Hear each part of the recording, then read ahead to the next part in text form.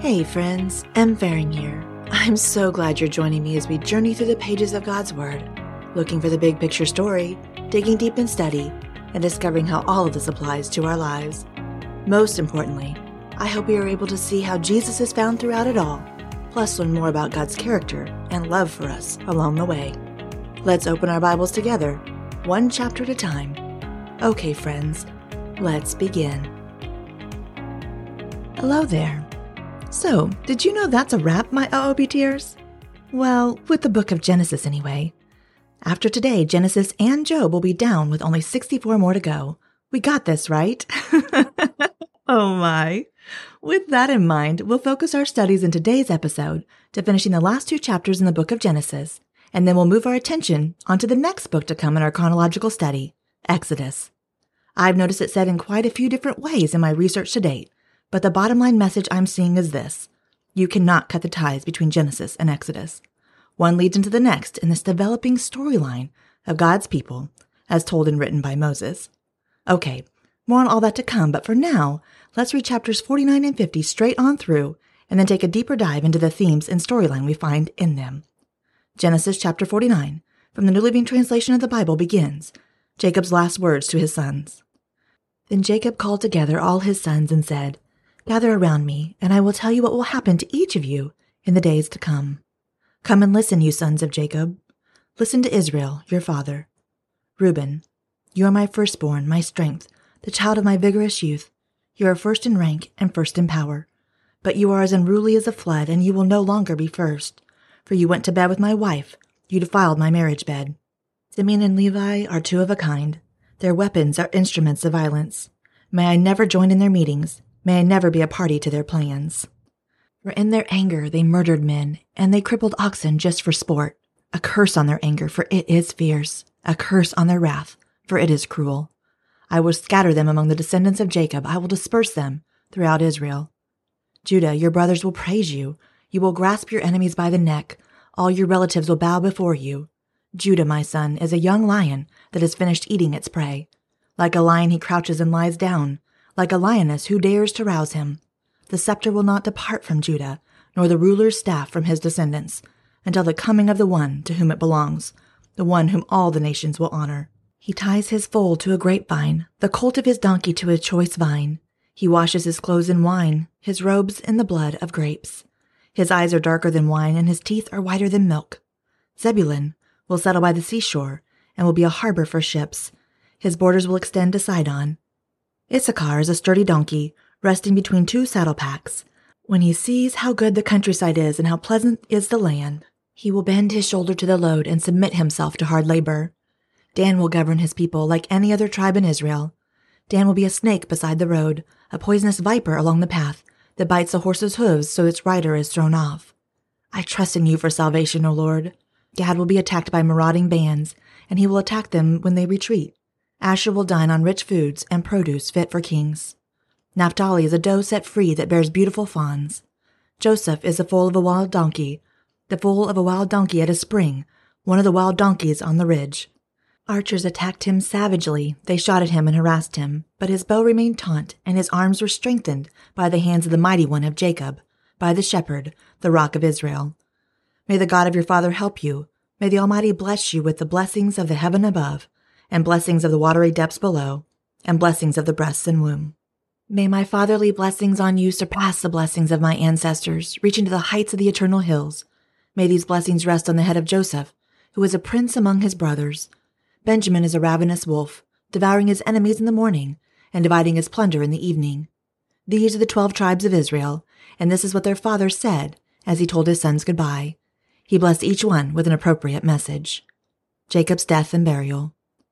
Then Jacob instructed them, "Soon I will die and join my ancestors.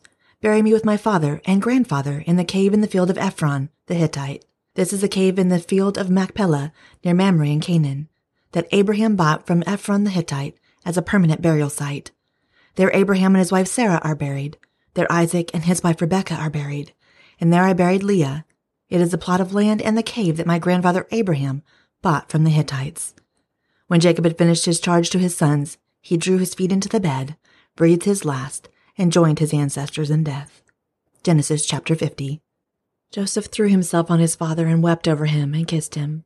Then Joseph told the physicians who served him to embalm his father's body, so Jacob was embalmed. The embalming process took the usual 40 days, and the Egyptians mourned his death for 70 days. When the mourning period was over, Joseph approached Pharaoh's advisors and said, "Please do me this favor and speak to Pharaoh on my behalf. Tell him that my father made me swear an oath. He said to me, 'Listen, I'm about to die. Take my body back to the land of Canaan and bury me in the tomb I prepared for myself. So please allow me to go and bury my father. After his burial, I will return without delay.' Pharaoh agreed to Joseph's request. 'Go and bury your father as he made you promise,' he said. So Joseph went up to bury his father. He was accompanied by all of Pharaoh's officials, all the senior members of Pharaoh's household, and all the senior officers of Egypt. Joseph also took his entire household and his brothers and their households. But they left their little children in flocks and herds in the land of Goshen. A great number of chariots and charioteers accompanied Joseph. When they arrived at the threshing floor of Atad near the Jordan River, they held a very great and solemn memorial service, with a 7-day period of mourning for Joseph's father. The local residents, the Canaanites, watched them mourning at the threshing floor. Then they renamed that place, which is near the Jordan, Abel Mizraim, for they said, "This is a place of deep mourning for these Egyptians." So Jacob's sons did as he had commanded them. They carried his body to the land of Canaan and buried him in the cave in the field of Machpelah, near Mamre. This is the cave that Abraham had bought as a permanent burial site from Ephron, the Hittite. Joseph reassures his brothers. After burying Jacob, Joseph returned to Egypt with his brothers and all who had accompanied him to his father's burial. But now that their father was dead, Joseph's brothers became fearful. "Now Joseph will show his anger and pay us back for all the wrong we did to him," they said. So they sent this message to Joseph. "Before your father died, he instructed us to say to you, 'Please forgive your brothers for the great wrong they did to you, for their sin in treating you so cruelly. So we, the servants of the God of your father, beg you to forgive our sin.'" When Joseph received the message, he broke down and wept. Then his brothers came and threw themselves down before Joseph. "Look, we are your slaves," they said. But Joseph replied, "Don't be afraid of me. Am I God that I can punish you? You intended to harm me, but God intended it all for good. He brought me to this position so I could save the lives of many people. No, don't be afraid. I will continue to take care of you and your children." So he reassured them by speaking kindly to them. The death of Joseph. So Joseph and his brothers and their families continued to live in Egypt. Joseph lived to the age of 110. He lived to see 3 generations of descendants of his son Ephraim, and he lived to see the birth of the children of Manasseh's son Machir, who he claimed as his own. "Soon I will die," Joseph told his brothers, "but God will surely come to help you and lead you out of this land of Egypt. He will bring you back to the land he solemnly promised to give to Abraham, to Isaac, and to Jacob." Then Joseph made the sons of Israel swear an oath, and he said, "When God comes to help you and lead you back, you must take my bones with you." So Joseph died at the age of 110. The Egyptians embalmed him, and his body was placed in a coffin in Egypt. Okay, friends. First off, as I mentioned at the top of this episode, let's be sure to take a moment to celebrate for a bit right now, shall we? We just finished our second full book of the Bible. Genesis, check. Job, check. We did it. And my, oh my, what a storyline to end on, am I right? Before we move any further, but after we finish celebrating, of course, let's have Tara-Leigh Cobble and the Bible Recap help us to process what we just heard in chapters 49 and 50. Our excerpt from day 29 reads, Jacob continues his final blessing by gathering his sons, and boy does he get precise. His words reflect a lot of the things we've seen happen, as well as some things yet to come, some prophecies. You probably remember Reuben, the oldest, who slept with his father's concubine. Jacob retracts his preeminence. The oldest loses his birthright here, just like we saw happen with Ishmael and Esau. And maybe you remember Simeon and Levi, his second and third sons, who slaughtered all the men of Shechem in retaliation for the rape of their sister Dinah. So because of their actions, the birthright status and preeminence pass over them as well. Instead, this blessing lands on the fourth son, Judah. But make no mistake, it wasn't because Judah was perfect. After all, he's the one who slept with his daughter-in-law Tamar. But that was a different kind of offense in the eyes of their culture. It didn't threaten the family unit like the actions of the other three did. Judah fathered Perez, who is listed in the lineage of Jesus. And by the way, Perez isn't the firstborn either. This law of the firstborn keeps getting violated, and any time God repeats himself or creates a theme, it's worth taking notice. All of this, as I've mentioned before, is painting the picture of Christ, our older brother, laying down his rights and privileges to share his inheritance with us. Jacob continues blessing the other brothers, and when he gets to Joseph, there's a distinct blessing for Joseph as well that seems to set him and his descendants apart. More on that in the days to come. At the end of Jacob's blessing, he reiterates his desire to be buried in Canaan.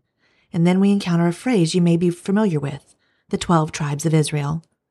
We know that Jacob is Israel, and these are his 12 sons. They will all go on to have many offspring, and each man's offspring belong to his tribe. Did you catch all that? So when you see reference to the 12 tribes of Israel, remember that it's a reference to these 12 sons of Jacob Israel and their corresponding offspring. After Jacob dies, Pharaoh granted them the opportunity to go bury their father in the tomb he requested. When they get to Egypt, Joseph's brothers begin to fear him. They think maybe he's just been holding back and faking it until their dad dies, and now he'll retaliate. They tell him a story about how their father wanted him to forgive them, and maybe it's true, but who knows? Either way, Joseph has already forgiven them and his heart is already free of bitterness, so he takes the opportunity to remind them not of what they did or even of how he has forgiven them, but of who God is.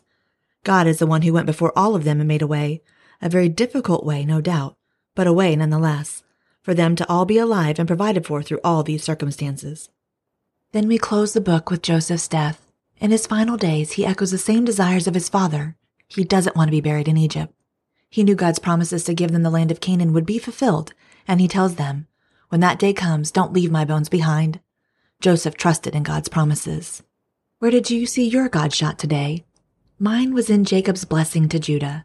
If you read it closely, you'll see some real Lion of Judah prophecies about Jesus here. Micah chapter 5 verse 2 gives us a detailed prophecy about the coming ruler of Israel, who is from the tribe of Judah, who will be born in Bethlehem. Does that ring any bell? Images and prophecies of Christ are abundant in the Old Testament, so much so that no one could invent it.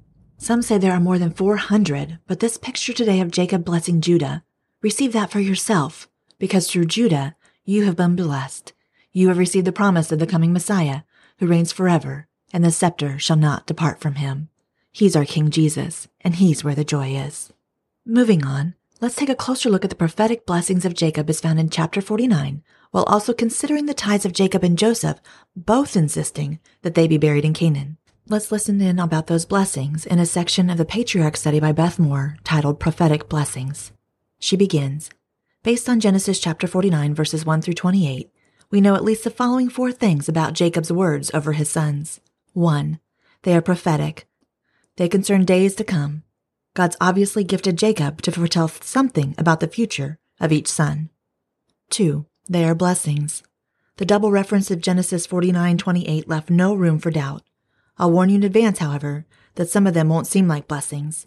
In his commentary on Genesis, Bruce Waltke termed several of them anti-blessings, and you'll soon discover why. We'll discuss later how the harsher ones could still be considered blessings. Number 3. They are appropriate. The blessings fit. They are neither unfair nor unwise. And number 4. They have long-term effects. They apply to the descendants of the sons as well as the sons themselves. The name of each son represents the entire tribe that will descend from him. As we pore over Jacob's deathbed blessings for his sons, keep all 4 of these elements in mind. As mentioned, let's consider how anti-blessings like those given to Reuben, Simeon, and Levi could be labeled blessings. Since Waltke introduced the term to us, we'll let him explain. In terms of the nation's destiny, these anti-blessings are a blessing. By demoting Reuben for his turbulence and uncontrolled sex drive, Jacob saves Israel from reckless leadership.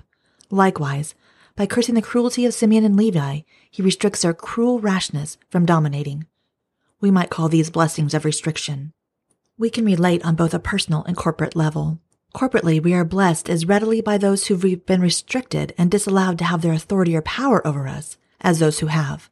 Personally, God's decision to disallow us to fill roles we, by temperament or history, are unfitted for is also a blessing. Both what we receive and what we don't receive can constitute blessings for us and those around us. God is all-wise. He blesses us as surely by what he does not grant as what he does. In the Old Testament, God could also sanctify a line and change its course. The tribe of Levi was ultimately set apart as priests or assistants to the priests in the worship system God ordained after the Exodus. What changed the course of Levi's line? After the children of Israel rebelled against God and worshipped the golden calf, the Levites were the only ones who voluntarily rallied to God's side, showing zeal for God's honor. The Levites never received an allotment of land in Canaan, but they were servants of God in his sanctuaries. You see, the blessings of Genesis 49 were not sentences. They were prophecies, intentionally incomplete ones. The third element of our bookend scriptures assures us each blessing was appropriate. When Jacob blessed his sons, he gave them each a blessing appropriate to him. Jacob was led by God, who sees into every heart and every future. I'm not at all sure Jacob had rehearsed or written down a single blessing he gave. Quite likely, the words fell from his lips under the inspiration of God.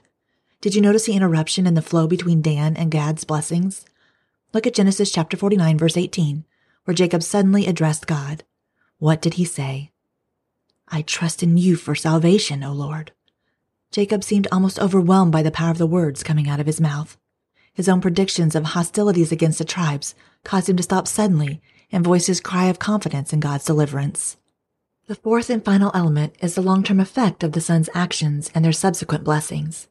Each tribe was somehow marked by its ancestor. An undeniable theme in Genesis is the long-term effects of actions, both positive and negative.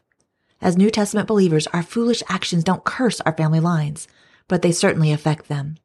However, I'm thoroughly convinced that godly actions affect family lines far more than ungodly actions. Look at Exodus chapter 20, verses 5 and 6, and what is the comparison of impact? In those verses, we see the sins of the parents are remembered to the third and fourth generations, but those who obey God's commands, the unfailing love of 1,000 generations, are what is theirs. Earlier, I asked you which of the sons received the most elaborate blessings. The prophecies spoken over Judah and Joseph consume 10 of 25 verses.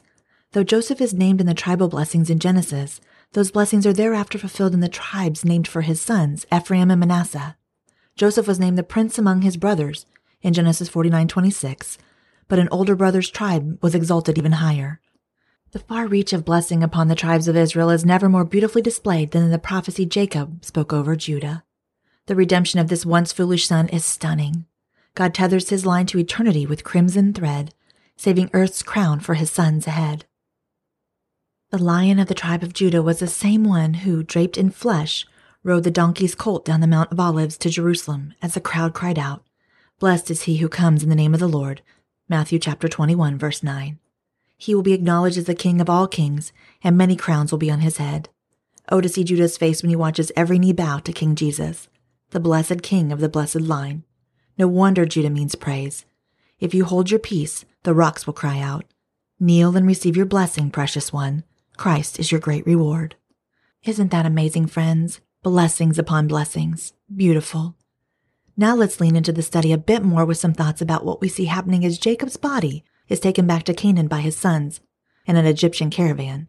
In Beth Moore's Patriarch Study, in a section titled The Grandest Finale, we read that in Genesis chapter 47, verses 29 through 31, we are seeing how serious Jacob is about being buried in Canaan as opposed to Egypt, when he made Joseph swear to him he would be buried with his ancestors. The old patriarch did not draw his last breath until he reiterated once more the heightened priority of his burial with his fathers. Jacob's wishes were not for himself. His wishes granted would serve as a life insurance policy of sorts for his descendants. For it is Israel's memory of these ancestors, preserved through burial in a specific memorialized site, purchased for such purpose, that will constitute Israel's sole link to the Promised Land through the 400 years of exile. In your own words, why was Jacob's reasoning about his burial important to our understanding of Genesis? Israel can be assured that Egypt is not their home, and they would never forget that. Jacob's insurance policy tied his sons and their descendants with a hard, fast knot to the bones of their ancestors in Canaan. He intended they never forget. The timing implied in the text suggests that Jacob died almost immediately after blessing his sons. The best thing about the final chapter of Jacob's life is that he was unafraid to face death and unashamed to speak of it. My heart surges with the description of Jacob drawing up his feet into the bed and breathing his last. The extremities grow cold first, you know.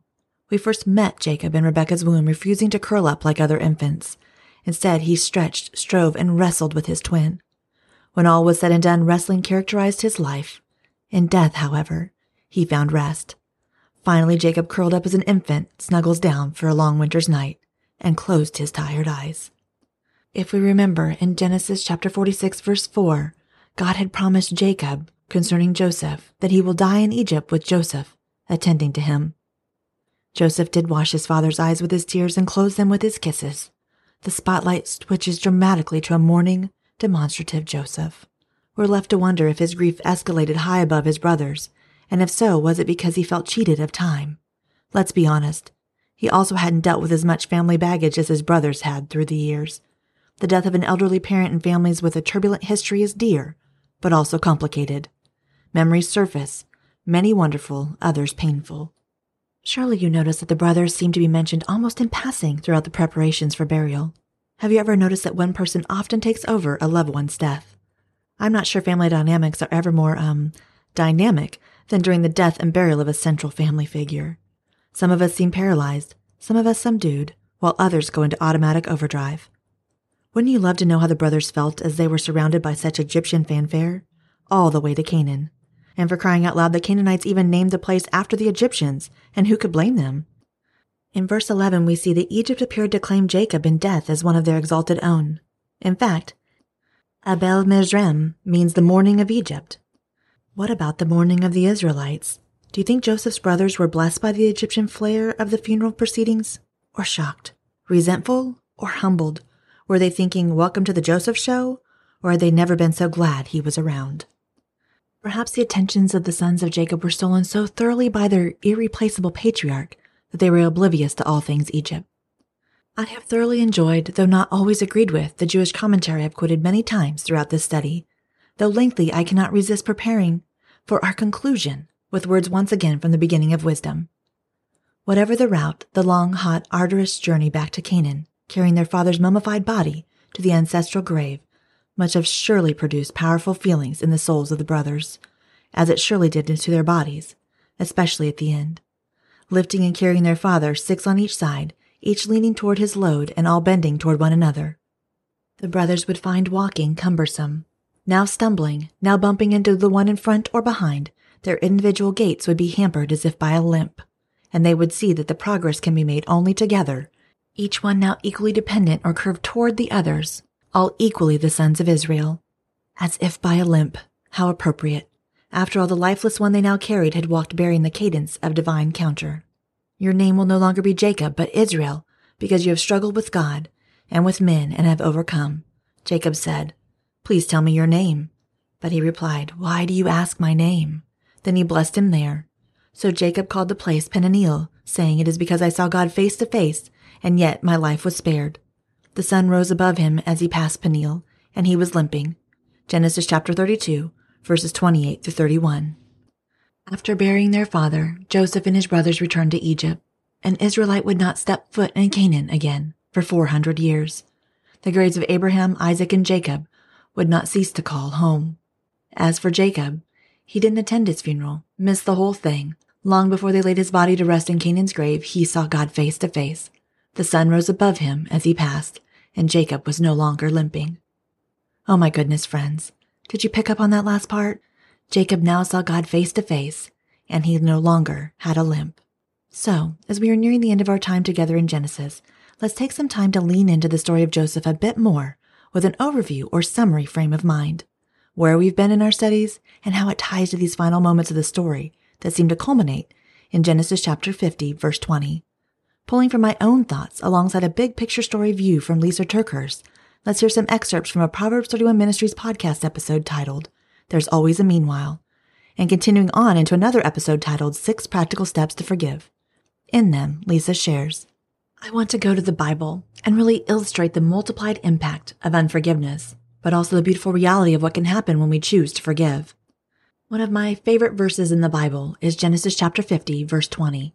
It says this, You've intended to harm me, but God intended it for good, to accomplish what is now being done, the saving of many lives. I love that verse. I love taking that verse sometimes and using it in a situation where someone has deeply hurt me or offended me, and I will preach a message to myself. Look, Lisa, that person intended to harm you. Or even if I feel like the enemy is causing some attack in my life.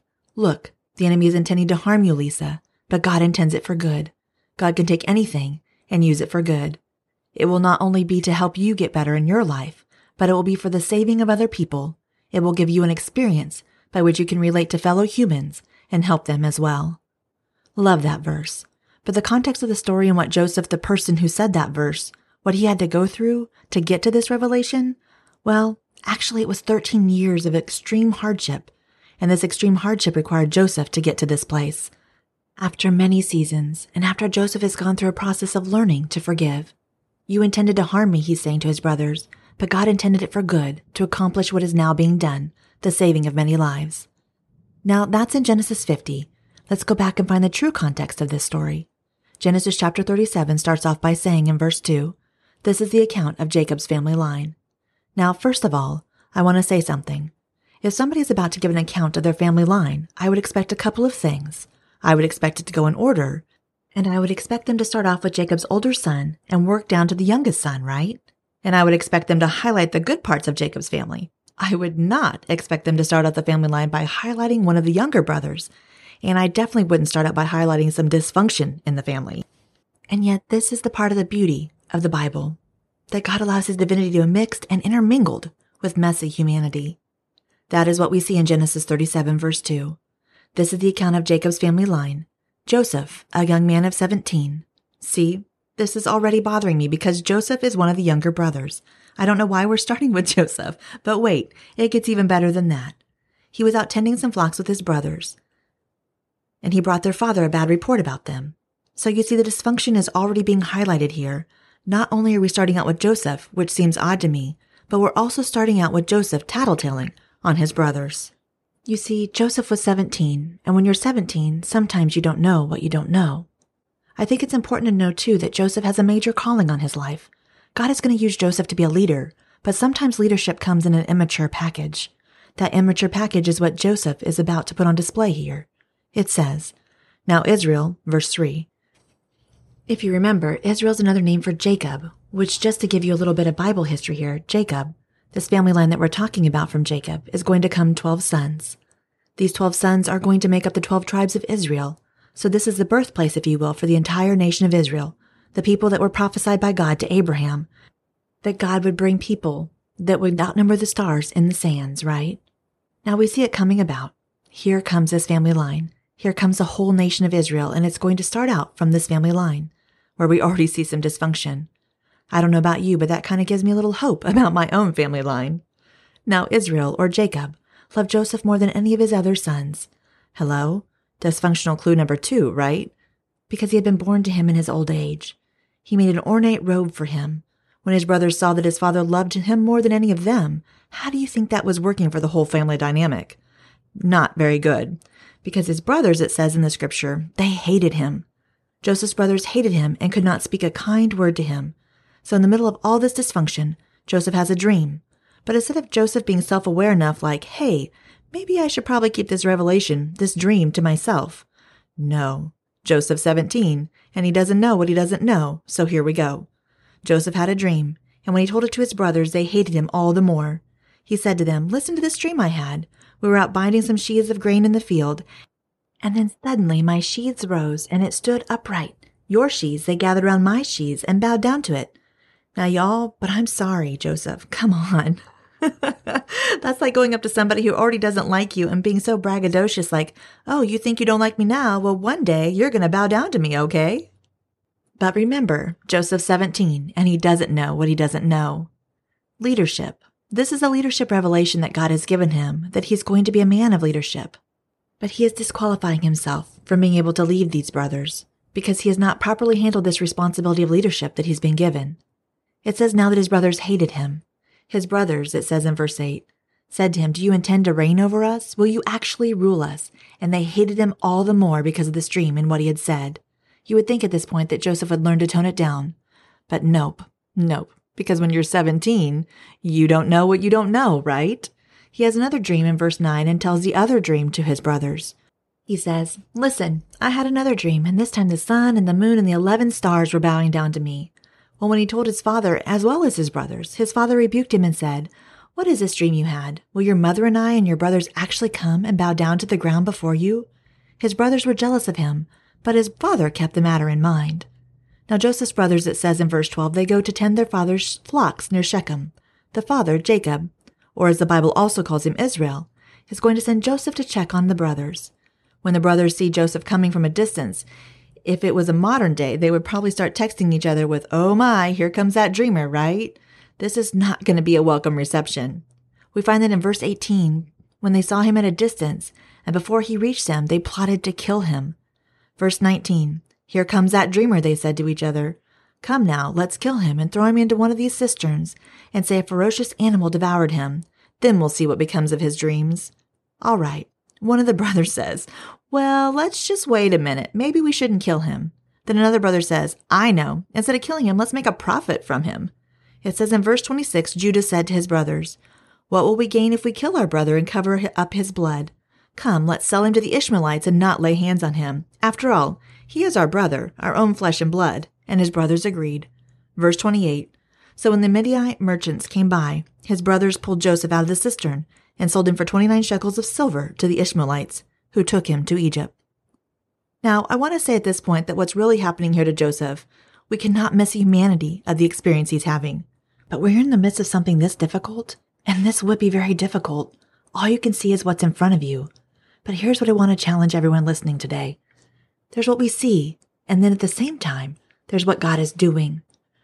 The brothers are having a discussion about what do they do. They come up with a plan to tear the robe, to dip it in animal's blood, to take it to the father, convince the father that Joseph has died and Jacob, his father, is weeping for him.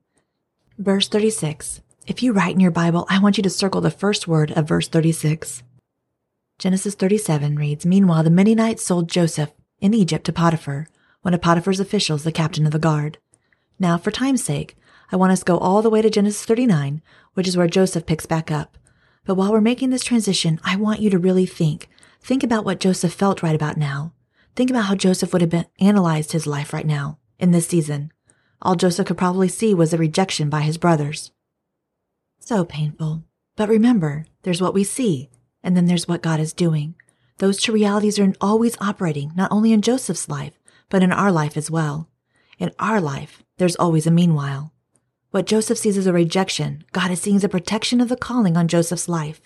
Remember, God had given Joseph a vision to be a leader. He just didn't handle the situation at 17 very well, and so his brothers rejected him. And because he could not lead there, God gets him out of a situation where he cannot fulfill the calling put on him, and where he can practice leadership instead, because God is more interested in developing Joseph's character to match his calling than in comforting Joseph and getting him out of the situation that he's in. I guarantee you, as Joseph is probably bound and led by those strangers into a strange land, he is begging God, "Don't let this happen. Let my brothers feel bad for what they've done. Let them come and get me. Please let my father see the truth that I'm not really dead." But all the while, God is loving Joseph too much to answer his prayer request. Now don't miss this, because it does not feel like a good God should allow this kind of situation. But here's one of the very complex realities of God. We serve a God who will allow hurt, but before you park on that statement, I want you to also remember we also serve a God who will take that hurt and use it for good. Remember, one of the blessings of Joseph's story is that we can read it with Joseph 50:20 in mind, where Joseph eventually gets to this point. "You intended to harm me, but God will use this and has used this for good, for the saving of many lives." But Joseph doesn't see this now. However, one of the blessings of reading this story is that while Joseph can't see it, maybe by reading his story we can start to see it in our own life. I want you to think about a situation where someone's really wronged you. Could it be that what you felt was a terrible rejection, that God actually is using it or has used it as a protection of a calling that he has placed on your life? You may not feel it. You may not see it. You probably don't want to live through it. However, we get to see it in Joseph's story, and that gives me so much encouragement. Listen, I'm telling you what, over these last couple of years of my life, I've experienced some very extreme rejection, some deep hurt, some deep pain. Sometimes the only thing that has helped me release the pain of that season so I could move on freely into this season without breaking was, even before I could see it, standing on the reality what they intended to do to harm me, God will use for good, and it will be for the saving of many lives. I'm telling you that one verse has saved me. That's why I think it's so important for us to look at this. Now at this point, Joseph is in Potiphar's home. Genesis 39 verse 1. Now Joseph's been taken down to Egypt. Potiphar, an Egyptian who was one of the Pharaoh's officials, the captain of the guard, bought him from the Ishmaelites who had taken him there. Now don't miss this. Despite the fact that Joseph was in pain, despite the fact that he was still wrestling with his brother's rejection, I'm sure, he still honored God right where he was. He still had to make the choice to release that situation and let God take care of it, even though his brothers weren't coming to him saying, "We're sorry for what we did." However, Joseph was somehow able to set that aside and still honor the Lord right where he was at. We know that from verse 2. The Lord was with Joseph, so that he prospered and he lived in the house of the Egyptian master. When his master saw that the Lord was with him and that the Lord gave him success in everything he did, Joseph found favor in his eyes and became his attendant, and Potiphar put him in charge of his household. Okay, really think about this. Now, what is Joseph doing? He's leading. He's practicing leadership, friends. He's just been put in charge of a household and he's entrusted everything that he owned to Joseph's care. But things don't go great for Joseph. At this point, I just want us to pause and think. We want Joseph's story to tie up in a neat, nice bow. Joseph has finally reached a good place, so let's just keep him there. But remember, God is developing Joseph's character to match his calling. Joseph is practicing leadership. Now, Potiphar's wife, it goes on to say, that she takes a liking to Joseph. Actually, it's kind of a loose translation, but basically she thinks he's hot. I know. It gets really spicy up in here, but I'm just telling y'all, whoever thinks that the Old Testament is boring is very, very wrong, because it is not boring. Nope, not at all. Because actually the way that she phrases it, and I'll give you a direct quote from the Bible, in Genesis 39 verse 7 says, "And after a while, Potiphar's wife took notice of Joseph and said, 'Come to bed with me.'" She makes advances towards Joseph several times, but eventually she gets so tired of Joseph resisting. There's an encounter where he resists her one last time. She falsely accuses Joseph, and Joseph gets thrown into prison. Now remember, there's what Joseph sees, and then there's what God is doing. Joseph sees a problem. Joseph sees commotion. It seems like unnecessary problems and commotion that Potiphar's wife is putting him through. False accusations. That's painful, right? But what Joseph sees as a problem and an unnecessary commotion, God is going to see as a promotion to Joseph's leadership. Because look at the very next verse. We're halfway through verse 20. "But while Joseph was there in prison, the Lord was with him, and he showed him kindness and granted him favor in the eyes of the prison warden. So the warden put Joseph in charge of all of those held in prison." It's a promotion, y'all. He's getting promoted to be in charge, to lead even more. He's not just leading a household now. Now he's leading all those in prison. He's putting together systems. He's practicing leadership on some real hard people. If you can lead people in prison, if you can lead there, you might be able to lead anywhere, right? Look at how, though, God is entrusting more and more and more. Because remember, God is calling Joseph to be a leader, and the calling on our life is probably not going to take shape exactly the way we want it to take shape either. But we can take a look at Joseph's story and get so much encouragement from that. It says in verse 23, "The warden paid no attention to anything under Joseph's care, because the Lord was with Joseph and gave him success in whatever he did." Now, while he's in prison, he meets two people, very significant encounters, a cupbearer and a baker. Things don't go well for the baker. You can go on to read all about that. But with these two men, he interprets dreams. Things go a little bit better for the cupbearer. The cupbearer eventually gets released from prison, and Joseph says, in verse 14 of Genesis 40, "But when all goes well with you," this is Joseph talking to the cupbearer, "remember me and show me kindness. Mention me to Pharaoh and get me out of this prison. I was forcibly carried off from the land of the Hebrews, and even here I have done nothing to deserve being put in this dungeon." That does not sound like a man who's like, "That's okay. There's what I see, and then there's what God is doing." Just like when I'm in the middle of being deeply hurt by people, when people say things about me that are not true, when I feel the sting of rejection, I'm not saying, "That's okay. It's God's protection. It's God's promotion. I'm just going to walk in that." But maybe as I mature, maybe as I look at Joseph's story, I can start releasing some of those things so I can take on the beauty of what God wants to entrust me in with this next season. So Joseph does not feel like he's been given a promotion here in prison, and he's probably aggravated because the cupbearer gets out and he does not remember Joseph. In Genesis 41 verse 1 it reads, "When 2 full years had passed," that cupbearer had left Joseph in that prison for 2 full years. However, I want you to think about something really important. If the cupbearer would have gotten out and mentioned Joseph to Pharaoh, Joseph may have been released from prison. However, that would not have been a blessing for the calling on Joseph's life, because Joseph had to stay there for 2 more years to wait for Pharaoh to have a dream, because now the cupbearer is going to remember Joseph. So what we learn in Genesis 41 is when the cupbearer remembers Joseph, he says to Pharaoh, "There's this Hebrew man and he's in prison and he can interpret your dream." So in verse 14, it reads, "So Pharaoh sent for Joseph, and he was quickly brought up from the dungeon." You know, when it's God's right time, it'll be immediate. God loves us too much to answer our prayer at any other time than the right time. So Joseph is now going to have an audience with Pharaoh, which is crucial because Joseph's calling on his life is to be a leader. If he had previously been released from prison, he would never have had an audience with Pharaoh. So now, 2 years later, this moment is happening. So Joseph then interprets Pharaoh's dreams, and dreams that there's going to be 7 years of plenty and then 7 years of famine. What Joseph presents in an interpretation of the dream, he is also presenting a system by which Pharaoh can ensure the safety of the people. Now, where would Joseph have learned to take a dream and turn it into leadership systems that will actually work to help people? He led in Potiphar's house. He learned how to develop systems. Where else did he learn? In prison, an even bigger place to practice developing systems. You see how what Joseph saw as a rejection, what Joseph saw as a problem, God actually saw as a protection of his calling and a promotion to help Joseph get where he needs to be. Pharaoh likes Joseph's plan so much that he puts him in charge. He becomes the second most powerful man in all the world. He goes from prison to power in an instant because it was God's right time. See, Joseph was not taken from prison to power in an instant, actually. He had been prepared. Now he's almost 30 years old. It took 13 years. So what happens eventually is that there are 7 years of plenty, then there are 7 years of famine, and the famine extends all the way to Israel, which is where his brothers are. So the brothers come to Egypt looking for food, having no idea that Joseph is in power. Then they go through a process of engaging with Joseph. Joseph recognizes them, but they don't recognize him. And Joseph really has to work through some forgiveness. But look at where Joseph lands. He lands in Genesis 50:20. What you intended to harm me, God intends to use for good, for the saving of many lives.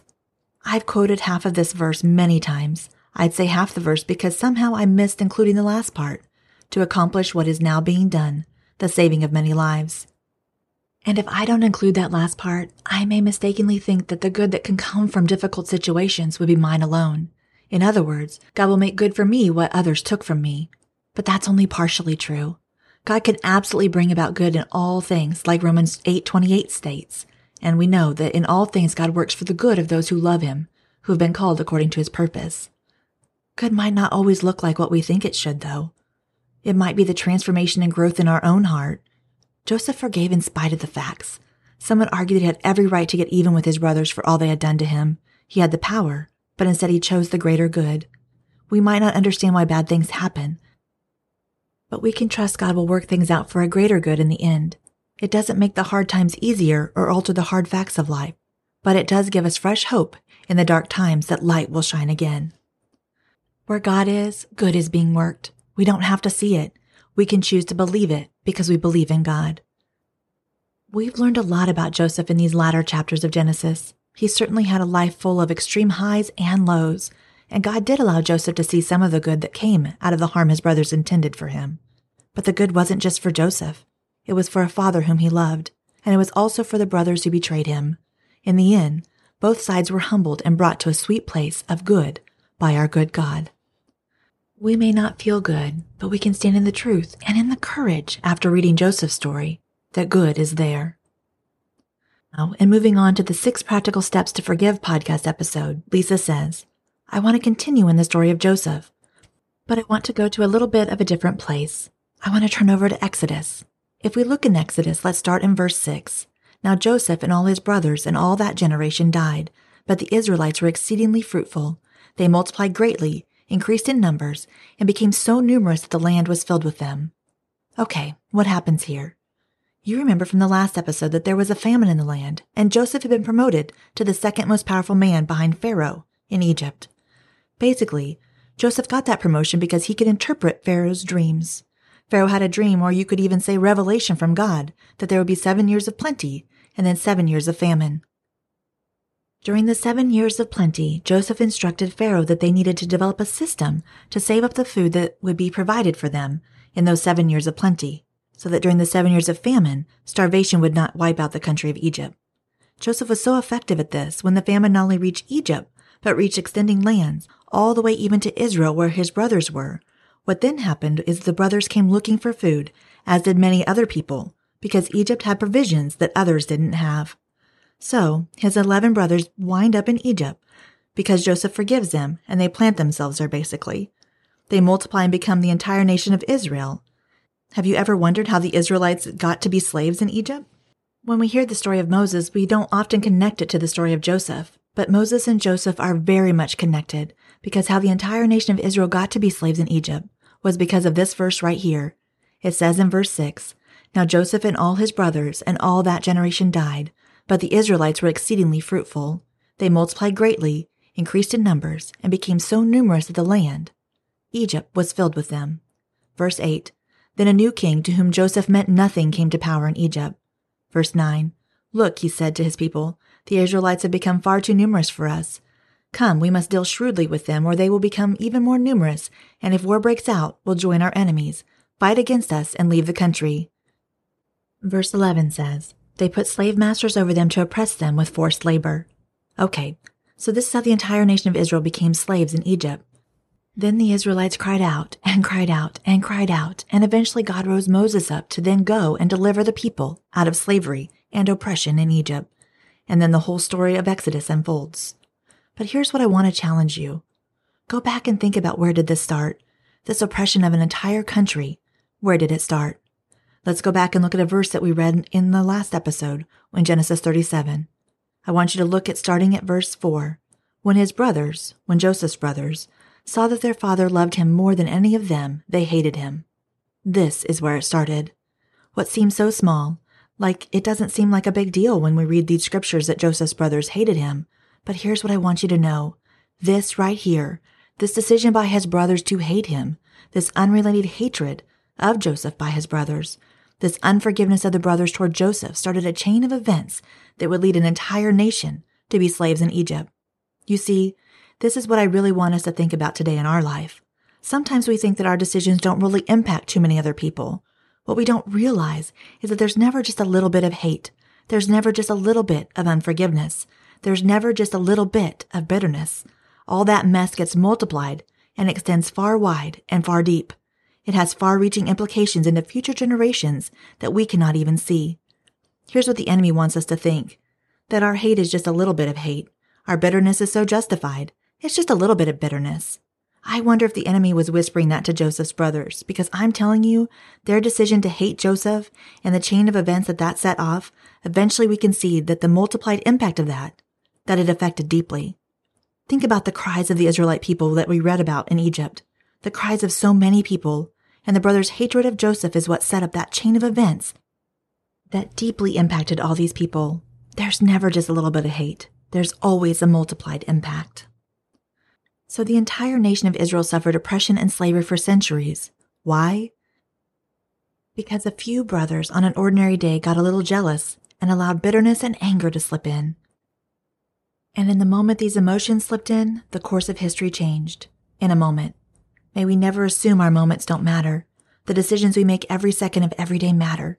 There are no little moments or little sins. There's a domino effect to it all, and it reaches far beyond what we can even know. Please understand, no part of this is meant to heap more hurt on you or condemn you in any way.